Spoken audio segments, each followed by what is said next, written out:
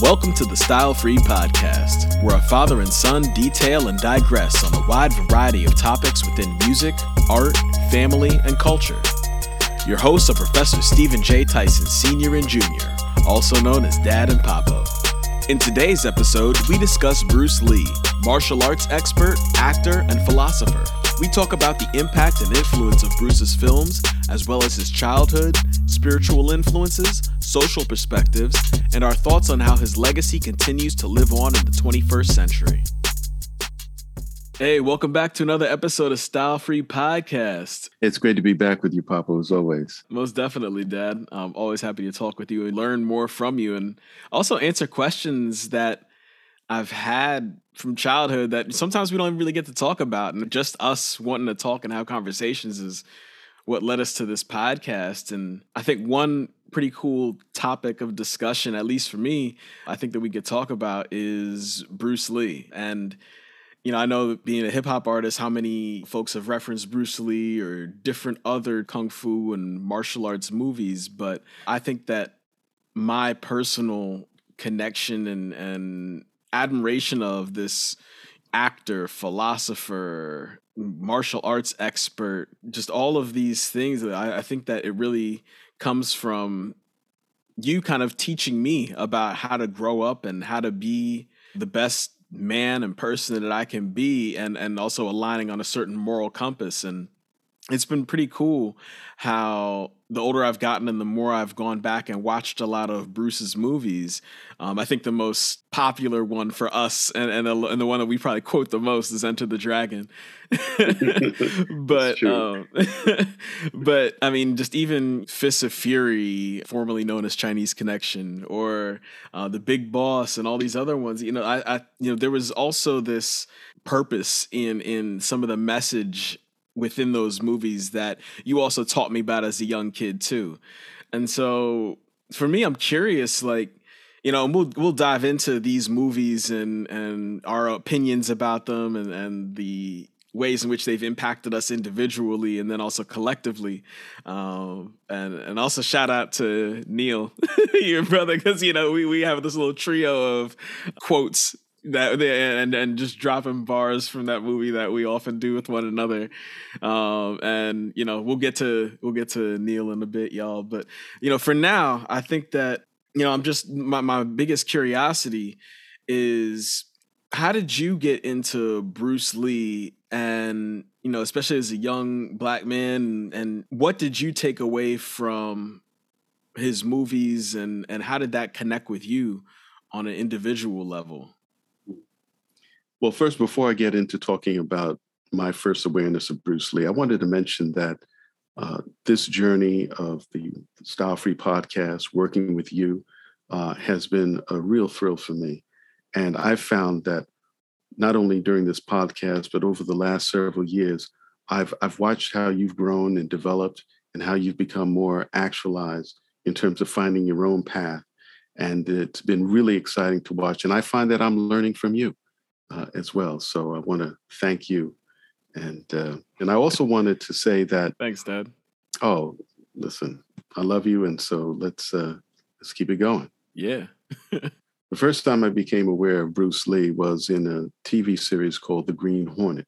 That came out in 1966. So I'm 10 years old. Mm-hmm. And I'm watching this guy who is supposed to be the assistant, the chauffeur to this newspaper guy named Britt Reed. And first of all, one of the things that occurred to me was, this guy, Bruce Lee, can fight. He was fast, quick. I mean, he was just taking care of business, you know, left and right. Yeah. And I was like, why is he this guy's assistant?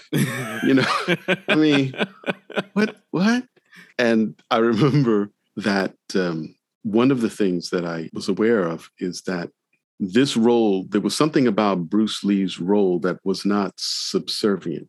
Even though he assisted this person, even though he was the chauffeur, but you could tell that there was a presence here, someone that you didn't want to mess with. I mean, he was comfortable in his own skin, and that he could handle his situation if need be.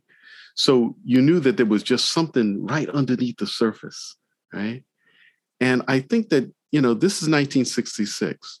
So there's a lot going on in the world. There's the war in Vietnam, and to a certain extent, there was some negativity toward people who were Asian. And I remember that when we were, now this was a number of years later, but I remember that there were some Vietnam vets who would come back, and we used to play basketball. And the war was still going on. I'm a young teenager by this time, but they used to talk to us, about self-defense, martial arts, that sort of thing. And so I'm in high school, and I'm checking all this out, and I'm thinking back to Bruce Lee. I became aware of him around that time in a TV show called Longstreet. Longstreet was a TV show where Bruce came in as someone who helped this guy who had been attacked. And the guy who was blind, Longstreet is blind. He's like, how can I learn to do what you do? And Bruce is like, that's okay. I helped you out and don't worry about it. And the guy is obviously, he's sincere, he's honest, and he's willing to let go of some of his preconceptions. Yeah. Because it comes back to knowledge of self. And from the 1960s, when you're thinking about what was going on in Vietnam War, there was the Civil Rights Movement. So you had the Black Panthers, you had Martin Luther King, you had Malcolm X, you had, and everything that followed in his wake. And, people and the women's rights, the protests against the war in Vietnam, all of this is happening at the same time. And so people are beginning you can hear it in the music. People are reaching for something that is more real, more authentic, in their being. And they were finding different ways of doing this. And this has happened also in the United States, other countries as well. But in the West, certainly there was this interest in things related to the East. People started getting further into doing yoga, meditation, the Beatles seeking enlightenment, greater consciousness, meeting people like Maharishi Mahesh Yogi. There were people like Jiddu Krishnamurti. There was, of course, Thomas Merton. There were other religious, spiritual individuals, and people were looking for answers. They felt that, what was going on in their society and the way that society had been constructed and the boxes in which people had been placed was no longer satisfying, was no longer authentic. And this movement of freedom, this spirit of throwing off colonialism by, any country, but certainly many of the countries in the West that had colonized Africa. Yeah. There was this burgeoning need and spirit of actualizing their own reality in their potential. And so I think that Bruce Lee comes in at a time when this is all taking place, and that he in his own way embodies this spirit. Now, here's a person who was born in San Francisco. His father was a Cantonese opera star. And wow. Like a singer? Yes, that's right, in Hong Kong. So he was doing performing and different types of things on the stage. Yeah. And so they were doing a different tour. Style of opera, I guess, than the yes. than the traditional one we think of. Yeah. Right. And they traveled to the United States. And during their tour, that's when Bruce was born. So that's why he was born in San Francisco as opposed to Hong Kong. Now, the family eventually went back to Hong Kong, once the tour had been done. And Bruce came from, a family of some means. And so therefore, you don't have a situation where, there's somebody who's necessarily wanting in terms of material things. Yeah. But he was also a rebel. And ever since he was a little kid, his family members said he had this sort of fighting spirit. And so eventually he got into, street fighting and gangs and so forth. And apparently he was going up against this other rival. Well, first, let's back up. There's a term for guys who were troublemakers back in England in the 1950s. They used to dress a certain type of way, and they were called the Teddy Boys. Because the British ruled Hong Kong, there were a group of Chinese who also, followed that particular pattern as well. But basically, they were into rock and roll and, they wore their clothes in a certain kind of way, a certain kind of style. And, when they were, they were into a lot of things that, included certain forms of violence and so forth. And these are kids who grew up out of, they were like the ones who grew up after their parents had been in the Second World War. And so, a lot of them had been left, to themselves, and they developed their own, subculture, as it were. Yeah. And yes, there was also some that were involved with all kinds of racism and so forth. Like a less, sadistic version of Clockwork Orange. Unpack that. Well, I mean, I'm just asking, like, because you're saying like they're all dressing in in a certain style and they're listening to certain music and they have this subculture, and like Clockwork Orange was like these little groups of are also kind of like that too. But they were also doing like racist and like crazy violent stuff in the streets, and some groups of them, including the one that the movie was around, kind of thing. Yeah, that's a good question. Well, to answer that question, I have to go and revisit Clockwork Orange, which by the way I did see when it came out, but unfortunately I don't remember it. Anyway, but if you think about that idea of subculture and how you dress and so forth, you can make an association with styles of dressing in the United States, like the Zoot Suit. Yeah. We talked about the Zoot Suit riots and what was going on there, where Latinos were wearing a certain kind of outfit, which, been popularized by African Americans.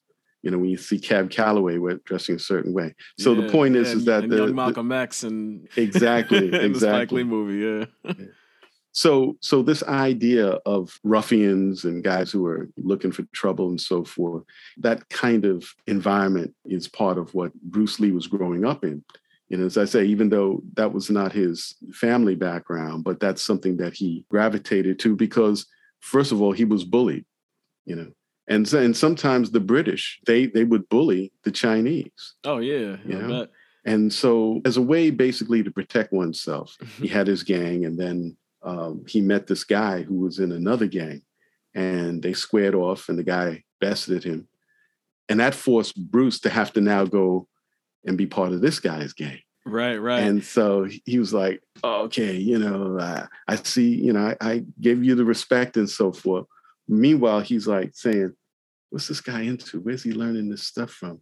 And he finds out that the guy was, with Ip Man. Yeah. Oh, snap. Okay, bet. So now he goes and starts studying with Ip Man.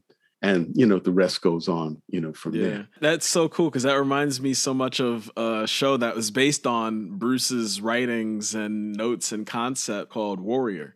And that's the one that was put together by his daughter, Shannon? Yeah. I think that she has a hand in the creative aspect of it for sure. Yeah, it's really cool. And just even what you described, I'm like, oh, I see how they kind of reflected and emulated, certain aspects of the story you just shared in that show too. So that's pretty cool. Oh, interesting. Yeah. Wow. And so, of course, now he's with Ip Man, and so he's studying Wing Chun, and he's learning what he can through this. And then by the late 50s, because he had U.S. citizenship, because he was born in San Francisco, he was able to go to the United States. And so he was there. I believe he stayed with his sister, Agnes, for a period of time, who was living, I think, in San Francisco. And then he enrolled at the University of Washington in Seattle. And that's how he got connected up there in Seattle. And he was studying philosophy. Well, that's where the philosophy stuff comes into play. That's where it comes I'm sure play. That there was also other, various traditions and stories and narratives that he was brought up in as well. But to formalize it, I guess, more specifically, that was pretty cool. Yeah, it was. And as I said, one of the people that he studied and learned about, in terms of philosophy was Jiddu Krishnamurti. And Krishnamurti was somebody, interestingly enough, that I studied. I was taking a philosophy class, and we were studying St. Thomas Aquinas and other figures. But I met this gentleman who was a Vietnam War veteran. You called him BG. And he had this great room. I mean, we had dorm rooms, right? And they had the regular dorm beds and the dorm walls. But this guy, he had curtains. He had drapery hanging from the ceilings. He had low lamps. He had little coffee tables. He had a rug. I mean, he knew how to do it up. He knew how to do it up. And he had books lined with books, Mm-hmm. On philosophy, on religion, spirituality, and so forth. And he had been, I think he had a Purple Heart or something. Wow. So he had been through a lot. And so we would hang out, I think one or two other people. Really, really great guy. And he introduced me to Krishnamurti, as well as some other writers, Gurdjieff and a woman named Jane Roberts, who had the Seth books, the whole series of Seth. And so that's when I started, looking at other types of things beyond what I was necessarily learning, in terms of Socrates and Plato. This was part of that movement of discovery, self-discovery that was expanding, from the 1960s, onward. Yeah. I mean, obviously this had existed for many years before this, but this is the period in which I'm coming up and learning and acquiring some of this information. So Krishnamurti is really interesting as he comes up in Bruce Lee's experience, because he's one of the people who he was designated as like the world teacher. He came out of the Theosophical movement because his father was a follower of Helena Blavatsky and Annie Besant and many of the other leaders of the Theosophical movement, which was started in New York City in 1875, which was really kind of an amalgamation, a distillation of a variety of different Christian mysticism and Eastern religions and so forth. And out of this mix, there was some of the members that felt that the energy of the earth, the wisdom of the earth, could be encapsulated in a figure, in a human being. And after observing this young man who was essentially taking classes and being cared for in certain respects because his mother had died when he was about 10 years old, he was identified as the person who would be best to embody this world teacher. And he kind of followed that path. Now, there had been many other, Swami Vivekananda, who was friends with Nikola Tesla. Right? You think about people like Albert Einstein. You think about Paramahansa Yogananda, who was also friends with Korla Pandit and so many other individuals. And so this is, again, part of this wave of people who were searching for answers. Now, some of it kind of delved into vanity, opportunities, and it kind of strayed away from, I think, the idealistic nature behind the impulse. So at a certain point, Krishnamurti said, I think it was in 1929 or so, there was this event where he basically denounced the whole idea of him being that world leader. He said, no, this is not me. Yeah. And so I thought of this. That's a heavy weight to kind of try to carry, where all these people are then dignifying you a world teacher, and then you have this responsibility, like the world teacher. Yeah. Like, I mean, anybody would be like, yeah, I'm kind of good on this at a certain point. Yeah. I'm going to give you a quote that I found of Krishnamurti that when he made that statement. And he basically said, I maintain that truth is a pathless land, and you cannot approach it by any path whatsoever, by any religion, by any sect. That is my point of view, and I adhere to that absolutely and unconditionally. Truth being limitless, unconditioned, unapproachable by any path whatsoever cannot be organized, nor should any organization be formed to lead or coerce people along a particular path. This is no magnificent deed because I do not want followers, and I mean this. The moment you follow someone, you cease to follow truth. I am not concerned whether you pay attention to what I say or not. I want to do a certain thing in the world, and I'm going to do it with unwavering concentration. I am concerning myself with only one essential thing, to set man free. I desire to free him from all cages, from all fears, and not to found religions, new sects, nor to establish new theories and new philosophies. Wow. That's a powerful statement by somebody who has renounced this effort to try to make him the superstar. Yeah, yeah. And Bruce, in one of his interviews, said, I don't believe that I'm a superstar. I don't believe in all of that. Bruce basically talked about the family of humanity, right? That under the sky, there's only one human family. And so he wanted to dispel all of these different potential traps and things that people can fall into by being the savior of this or the savior of that, or putting so much ego into it. That's not that he didn't have, obviously he had ambition and so forth. Right. But to lose sight of, in the sense of kind of balance, not to lose sight of the fact that the individual that you observe, is yourself. See. So I think that Bruce Lee used this particular vehicle of what's called martial arts as a vehicle through which he could discover more of who he was and to actualize more of who he was. And what he offered was, through his own example, the opportunity for others that they could also achieve this for themselves. Yeah. And how something might manifest if Bruce does it. That's the truth of Bruce, how you take certain principles or certain elements and put them together, you will express the truth and actuality and the authenticity of you. And I think that freeing up from dogma, as it were, is one of the things that also became very challenging and a threat to establish, norms, as it were. Yeah. Wow. So I loved watching Bruce do his thing, like I say, on Longstreet, where in Longstreet, he's wearing a tracksuit. Okay. All right. Which is what we would see later on when he was in the Game of Death. That's right. Yeah. Right. And I think the Longstreet series was between 1971 and 72. At least Bruce's appearance on that series.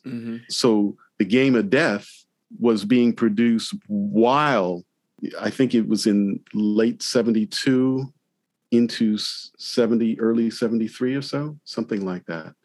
Whenever. But they had to stop production because that's when the breakthrough came to do Enter the Dragon. Oh, wow. Which came out in 1973. Wow. So it was never finished. I didn't realize that. So I knew that Game of Death came out after Bruce died, and shout out to Kareem. It came out in 78, by the way. But you're going to shout out to Kareem Abdul-Jabbar. Yep. I was watching that fight, a couple weeks ago, and I was like, man, first of all, Kareem is a legit 7-footer. There's people in the NBA that get listed as 7 foot, but they're 6'9", 6'10" with sneakers on, and then they get, put up at 7 foot. But Kareem is a legit, 7-footer. Yes. And, squaring up against Bruce, it's pretty cool to see that disparity in height going up against one another in a fight scene, because you definitely don't get to see that, especially between two people who are actually trained in it. There aren't many 7-footers that are, formally trained in martial arts. So, yeah. That's true. And just to show, so Kareem is, a 7-footer, as you say. Bruce is about 5'7", 5'8". All right. So you can see at certain angles, it was designed to increase that sense of the distance, between the two. But Kareem was legitimate because he was an actual student of Bruce. Yeah. Right? He was an actual student of Bruce. He's going out there to UCLA to study, right? So he's basketball, right, with Coach Wooden. And I think he had practiced some type of martial arts. Might have been Aikido or something to that effect beforehand. I may be wrong about that, but he came, though, to California with some background in martial arts. And apparently he was asking somebody around, well, who do you know who I could continue my lessons with? They said, well, there's this guy and he's got he's offering lessons, he's teaching everything. So he said, all right, well, let me check this guy out. And boom, it went on from there. Wow. Yeah. So that was before both of them really had, the sense of fame that they ended up getting at that point. Absolutely. Wow. I didn't realize I thought it was Bruce is already famous and he's taken on different, students from Hollywood, and Kareem ends up being one of those students and all, but I didn't realize that it was kind of before both of them were really Hollywood. I mean, Kareem had a status for sure in college, and as Lou Alcindor and all that, he balling out for UCLA, and shout out to his work in the Rucker as well. Yes, but But yeah, I mean, I didn't realize that their relationship and connection kind of predated the peaks of their fame. Yeah, absolutely. I mean, Bruce was already starting to rise. Mm-hmm, All right. mm-hmm. He was there. Sometimes Kareem would, babysit little Brandon, That's who crazy. in his own right potentially was also becoming an incredible presence, on the screen. Yes, he had the name Lee, Mm-hmm. but he was also trained by his father. Yeah, Brandon was, yeah, as a kid. He learned how to express himself well, being himself. And so he wasn't his father. He was himself, but he was yeah, authentically himself. yeah, And he was yeah, very comfortable and confident in that. yeah. So anyway, so Kareem, interestingly, was also a thinker, also a writer. Mm-hmm, mm-hmm. Right? And I think they both recognized and appreciated the intelligence of one another, that they Yeah, were both lifelong seekers. Now, yeah. Kareem eventually would become a Muslim, Mm-hmm. and he went through some soul searching even through that process. Mm-hmm. But regardless of religion, Bruce was not about, well, you have to become a Buddhist or you have to become this or that Yeah, or the other. Be who you are, find your truth. And if the vehicle through which you connect with that truth, the deeper truth, mm-hmm. of who you are and the larger picture that you're connected to, if it's through this particular path, then you do that. But it's to recognize that, as I say, connected to something much bigger. Yeah, Right? Therefore, yeah. there's no separation. Mm-hmm. There are Mm-hmm. unique qualities, Mm-hmm. that distinguish this and that, like with people, right? Mm-hmm. Yeah. Right? We're not all the same. We're not all act the same. We're unique, but yet to be able to recognize the humanity in one another, Mm-hmm. you know. Yeah, most definitely. You mentioned also this being around like the early 70s and stuff. So this is also the time that he's doing his pre-Enter the Dragon trilogy, with Big Boss and Fists of Fury, the one with Chuck Norris where they're fighting in the Coliseum, Way of the Dragon. Right, right. Yeah. So like I think that's all stuff that I think is like really cool. One, I really appreciated all those movies and enjoyed them, but you can also see rewatching them in my 20s and 30s and just seeing them so many times now. It's like, oh, like I can see the growth in not just him as a star and everything like that, but also the quality of the movies and his expansion and being able to choreograph the fights and being like the action director and things like that. It's really cool just I guess seeing that progression in such a short period of time, because all those Yeah, movies came out within like 4 or 5 years from each other. yeah, yeah, yeah. That's true. And I think that The Way of the Dragon was the first movie that he actually controlled a lot, like you say, the action scenes and And what that's was that's the going one on. with Chuck, right? That's right, with Chuck Yeah. Norris. And they're in this Coliseum, like the Roman Coliseum. Mm-hmm. And Right? he rips off the chest hair. Chest hair. And that cat is like walking around too. That's right. That's right. Yeah, that was pretty awesome. And it showed the respect also that he had, at the end of the spoiler alert, when he lays Chuck's belt. Oh yeah, you yeah, know. yeah. Yeah. That was really that was a good one. I really appreciated that. Mm-hmm. And also you can tell that the influence of Bruce, has continued on. Before I get to that, I wanted to say that thinking about this idea of Bruce as a sidekick to the Green Hornet, Yeah. it made me think about other characters too who were sidekicks. Now, what's interesting is that there was a radio program back in the 1930s, and it was called The Green Hornet. But it's not the same character? It is the same character. Yes, and there is a Kato. Oh, okay. That's right. And there was a film series that came out, and it was also The Green Hornet, because back in the 1930s and 40s, radio was it. Yeah. I mean, yes, you had the films and you had some of the series and you had Flash Gordon and stuff like that. But a lot of people were very much tuned into, before the advent of large commercial television. That's where people would tune in. And so they had a program that was called The Green Hornet. Yeah. And The Green Hornet had a Kato character as well. Mm-hmm. And what's interesting is that the person who played the Kato role was an actor by the name of Key Luke. Key Luke was Chinese American, okay, like Bruce. Right? Yeah. And he would later on play the role of Charlie Chan's number one son. Now, that's again taking Asian characters. He, I think, to some people was an effort to try to break away from a certain kind of stereotype of a Chinese person. They're like how Black actors would take on certain personas, certain roles, and so forth. It was like a foot in the door, you know, and then they would move on. And then the next generation, the next person come along would try to open that door a little bit more. Yeah. And I think it was that way also with Key Luke. Now, what's interesting is that Key Luke would then go on to play Master Po in a TV series called Kung Fu. Kung Fu. And the story behind Kung Fu is that the original story was brought to Hollywood by Bruce Lee as the warrior. Yeah. Yep. Wow. And they could not find it within their own system to have an Asian American as the star of this TV program. Hence David Carradine. Then David Carradine comes blows in. up. Yeah. Right. Yeah. Yeah. Rest in peace. So Bruce goes back to Hong Kong, starts working with a number of producers and, you know, Raymond Chow and Golden Harvest. And he starts in 1971 his own production company, Concord Productions, along with Raymond Chow. Oh, wow. Bruce is handling the creative part of it and Raymond the business part of it. And so The Way of the Dragon was part of that, and also Enter the Dragon. Yeah. Yeah. And I think that's the movie right there. And that's the movie right there. That's the one. Yeah. I mean, and I'm thinking about the way that African Americans gravitated toward Bruce Lee.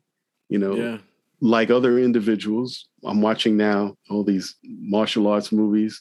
Go down to the Deuce, 42nd Street, right? Go to the Dale Theater and go to RKO Fordham in the Bronx. Go to the Riverdale Cinema, right? That's where I saw Enter the Dragon about 8 times. Right? All right, 8 times. Yeah. You know? In those days, you know, you could just keep going and sit. Yeah, just kind of stay in the movie theater. Stay in the movie, again. I kept doing it.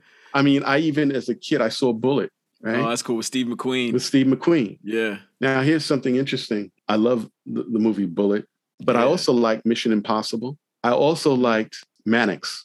It was my two of my favorite detective shows. Yeah, right? yeah. Now, the person who is the common denominator of Bullet and all of that is the music. Lalo Schifrin. Lalo Schifrin. Yeah. Right. From Argentina. Wow. And Lalo, after he got finished playing, you know, he went to Paris, studied there, was playing jazz for a while, comes back to the US, and he connects up with Dizzy Gillespie. Oh, wow. And he writes some music for Dizzy Gillespie. And Dizzy then takes him on as a piano player, you know? Now he's creating this music which has a different kind of tempo. Dun, dun, dun, dun, dun, yeah. Dun, dun, dun. I mean, it's like, what? Yeah. Man, that's crazy. And the other thing is that these time signatures are not common. And I think that that's probably one of the things that attracted Bruce Lee, because Lalo did the music for Enter the Dragon. Yeah, yeah. And I think that he also was a teacher to Steve McQueen, who starred in Bullet. So the roots that culminate in what, you know, is Enter the Dragon come from his relationships and associations with people in Hollywood, with the James Coburns and Kareem Abdul-Jabbar. Because Kareem Abdul-Jabbar was a huge and remained a huge jazz fan. Yeah. So when they would get together and chop it up, I mean, for a period of time, Bruce Lee was living in Oakland in the 60s, right? So the environment, right? He was absorbing these things. Some of his first students were African-American, right? And he was criticized for not strictly teaching to Asian students. Yeah. Right. Yeah. I mean, he had students of all backgrounds. Right. And so he wasn't restrictive that way. And I think that that's one of the things that many African Americans appreciate, is that he was somebody who challenged racism. Like, for example, in one of his movies where he kicks the sign that says "No dogs or Chinese allowed." Oh yeah, that's in the park. Fist of Fury. Fist of Fury. Yeah. Right. And in one interview, I remember Kareem Abdul-Jabbar said that he was telling, because Kareem, as you know, is a historian. And through his studies, he learned about the oppression against the Chinese in their own land by the British. Mm-hmm, mm-hmm. And so he was telling Bruce about these signs and these restrictions and so forth.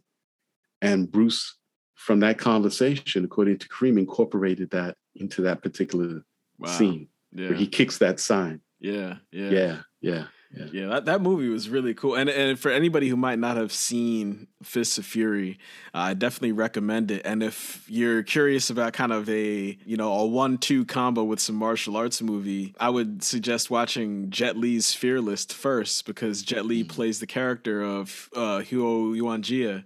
And in Fists of Fury, Bruce Lee plays a student of Huo Yuanjia.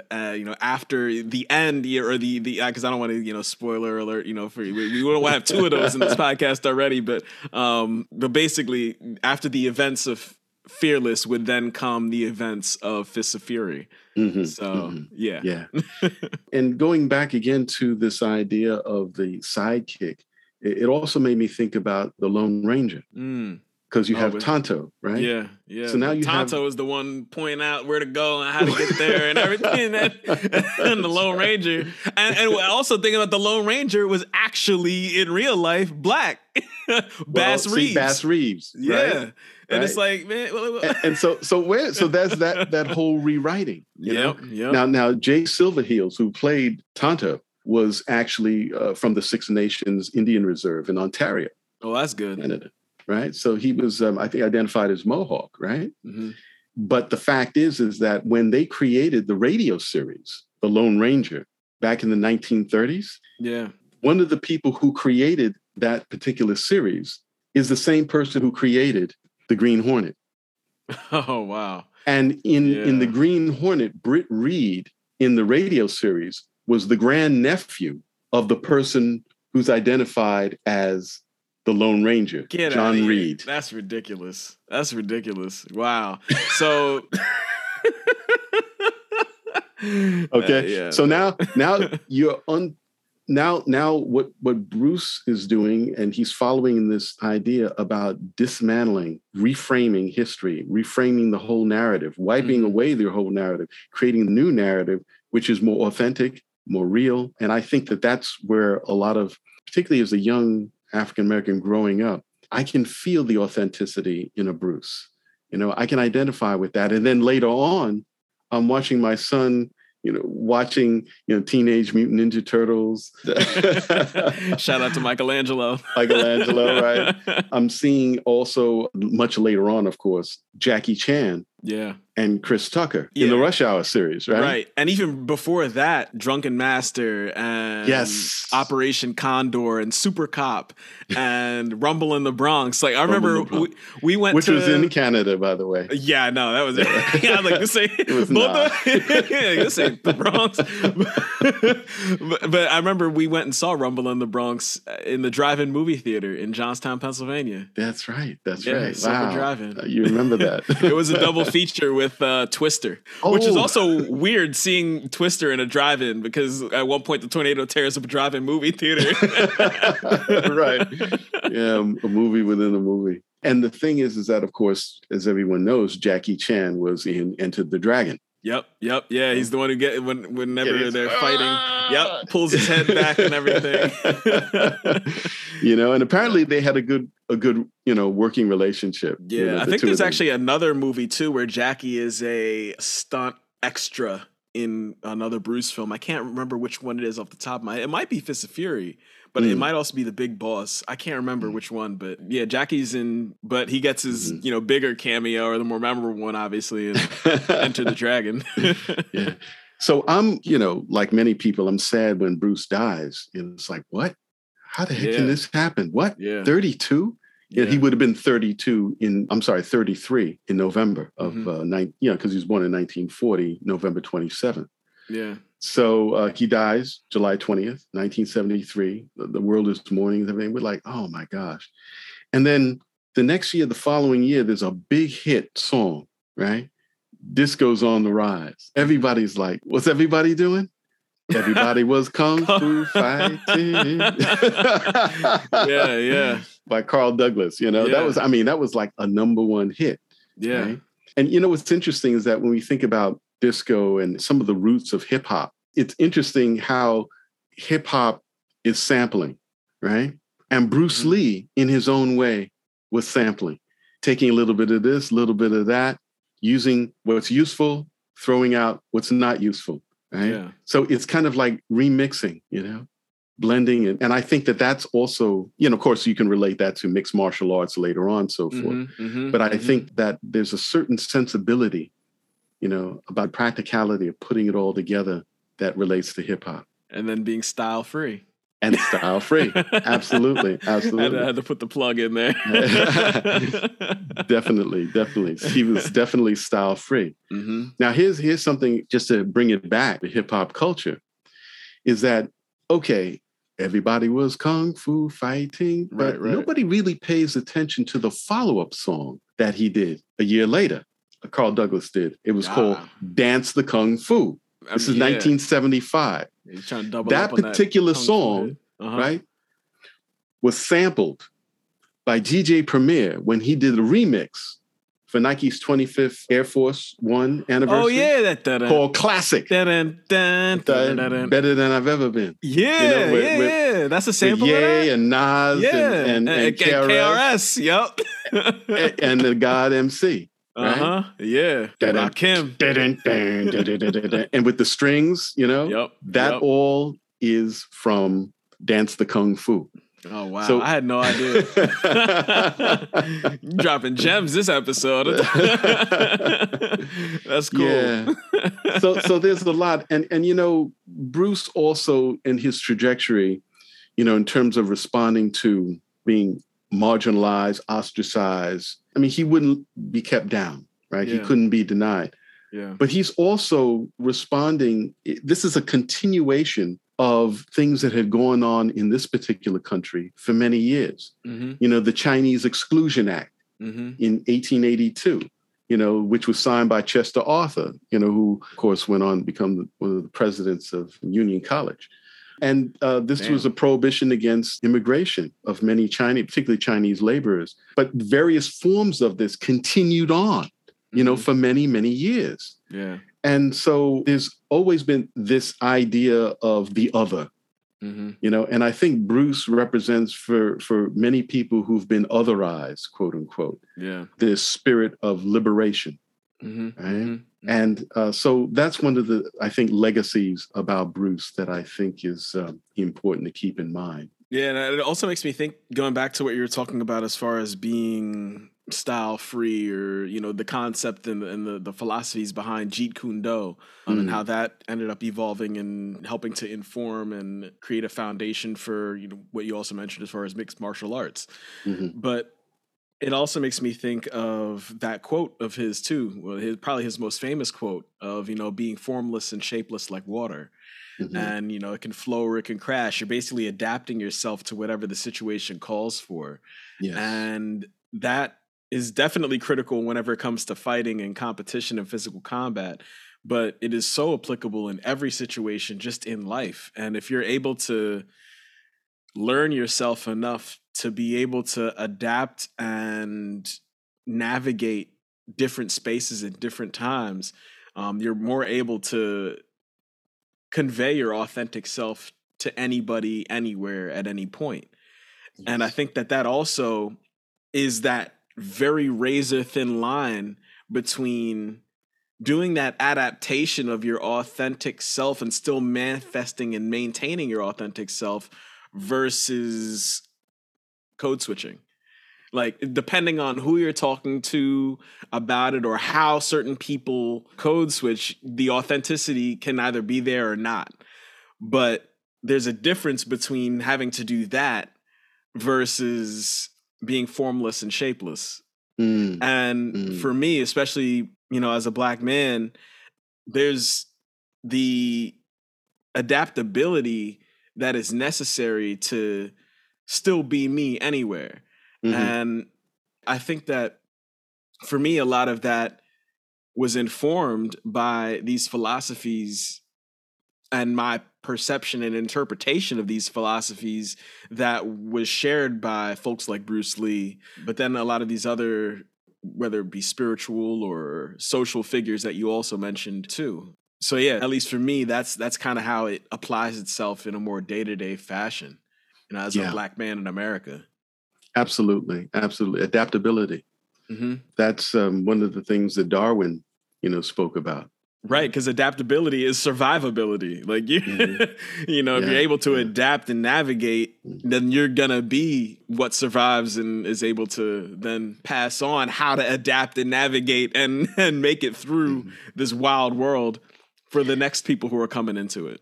And that's why the importance of knowledge of self, knowing your environment, right? And also understanding that you're connected to something much larger. Yep. Yep. So awareness of the big picture. And all of us, we get bogged down. Sometimes we get into the minutiae of this and that and so forth, Yeah. But you got to breathe in and out, right?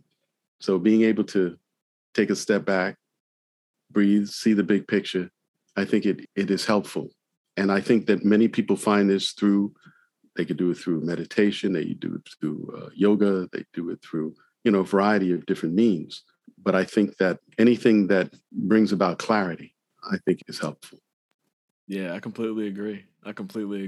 You mentioning the big picture also makes me think about the images that were just dropped from the James Webb Telescope. And as far as like the biggest picture and also the oldest picture, it's not only showing the expanse of how large this entire thing is that we exist in, but then also it's kind of like a visual time machine because you're looking back in time, all these millions upon millions upon millions upon millions upon millions of years. Yes. And then knowing how many galaxies and billions of galaxies there are and billions of stars in those galaxies, and then billions of planets, and then billions of planets that have potential of life. It's like the understanding that the experience that we're having, depending upon who you are and how you interpret that, can expand or it could contract. But in either scenario and case, it all boils down to what you're doing in the moment that you have and how you're manifesting your best version of yourself to maximize the experience that you have in this whole thing. Yes, absolutely. No question about it. Seize the moment. Yeah. So all of that, as tangential as it may seem or feel, it all really connects to just a lot of the philosophies that, this man has talked about and conveyed through his movies, through his writing, through his interviews, and through his martial arts, being able to develop things like the 1-inch punch, where you can take something that is a seemingly physical improbability, where you're only an inch from a person, but yet you can put a cave into their chest and send them across a room. It is outrageous. Then at the same time, how that can also be applicable to mental conflict and engagement with other people, and within yourself too. And I think that a film that does a good job of encapsulating all of that is a scene in Quentin Tarantino's Kill Bill series, where the bride, played by Uma Thurman, is buried alive. And she's then meditating and reflecting on her trainings with Pai Mei, a grandmaster that has the long white beard that he keeps whipping over his shoulder. And the only way that she can get out of that scenario was to go within and reflect on her growth and her journey and her training as a martial artist. And one specific training was the 1-inch punch, and how it was her most difficult training of all the things that he was putting her through. That was the training that became her salvation. Wow. And so there's so many layers to that can be just generally applicable. So, shout out to Tarantino for conveying that through his film in that way, because for me, that landed the concept of the 1-inch punch and gave me more understanding and grounding for seeing Bruce do it in the clips of him doing it in demonstrations and stuff like that you could find on YouTube and everything. Like, just like, oh, okay, I can also see the philosophy within it too, beyond just being this really cool punch that you can do from a short distance. Would you connect that with the idea in the Enter the Dragon film? We need emotional content. Mm-hmm. Not anger. Yeah. Not anger. Yeah. Yeah, most definitely. Because the idea of focus. Yeah, thinking about Kill Bill, if Uma Thurman's character had panicked in that moment and, is buried alive and starts freaking out, then she's losing the little amount of oxygen that she has available within the casket or the box that she's in. And she's not really then going to be able to focus enough to be able to get out of that situation. But instead, she remained emotionally content and made sure that the energy that could be used for anger was instead used for strength and busted out of that situation. So that's probably the third spoiler alert now, but we didn't even give an alert. But that's not the end of the movie for anybody who hasn't seen Kill Bill. There's plenty more. There's plenty more in there. Yeah, no worries. No worries. One other thing that I didn't mention about Bruce is that in the late 1950s, he was a cha-cha champion. He used to do the cha-cha. So he could dance. Yeah. Right. And you could see that in some of his, actually, whenever he really is getting the groove in his fighting, there's a bit of that footwork where you're like, oh, okay. Yeah. A little something there, yeah. Well, at the same time, he was also a big fan of Muhammad Ali, right? Mm-hmm, yeah. He also loved Sugar Ray Robinson, thought he was phenomenal. Yeah. So he was a student, like Mike Tyson. Bruce Lee would watch film footage. Yeah. He was an admirer of the art of engagement. Yeah. Right. And so the idea of getting in the ring or whatever situation is like a dance. Yeah. Right. Mm-hmm. So he already had that sensibility. He could work with that. Yeah. Yeah. No question. That's cool. And thinking about folks who like to dance or cut a rug, earlier we mentioned your brother, Neil. My uncle. Yes. And how big of a Bruce Lee, or at least, well, I should say, Enter the Dragon for the context of the trio of us and how we often quote that movie together. For those who may not know, Neil deGrasse Tyson is my uncle and my dad's younger brother. And we often, in family events, whether we're getting together, it doesn't matter when, Thanksgiving, Father's Day, just because in the summer, whatever the case may be, somehow along the way, a quote or two from this movie will come up. But also, I think that, don't you use one of the names from the movie as an affectionate term for one another? Yes, but we'll keep that to ourselves. But yeah, so that shows how deep this movie and this connection and all certainly has. Absolutely. And the other thing that I think your uncle appreciated about Bruce was the fact that he was also a consummate athlete. Yeah. And your uncle was captain of the wrestling team. He was a really great wrestler in both high school as well as in college. Yeah.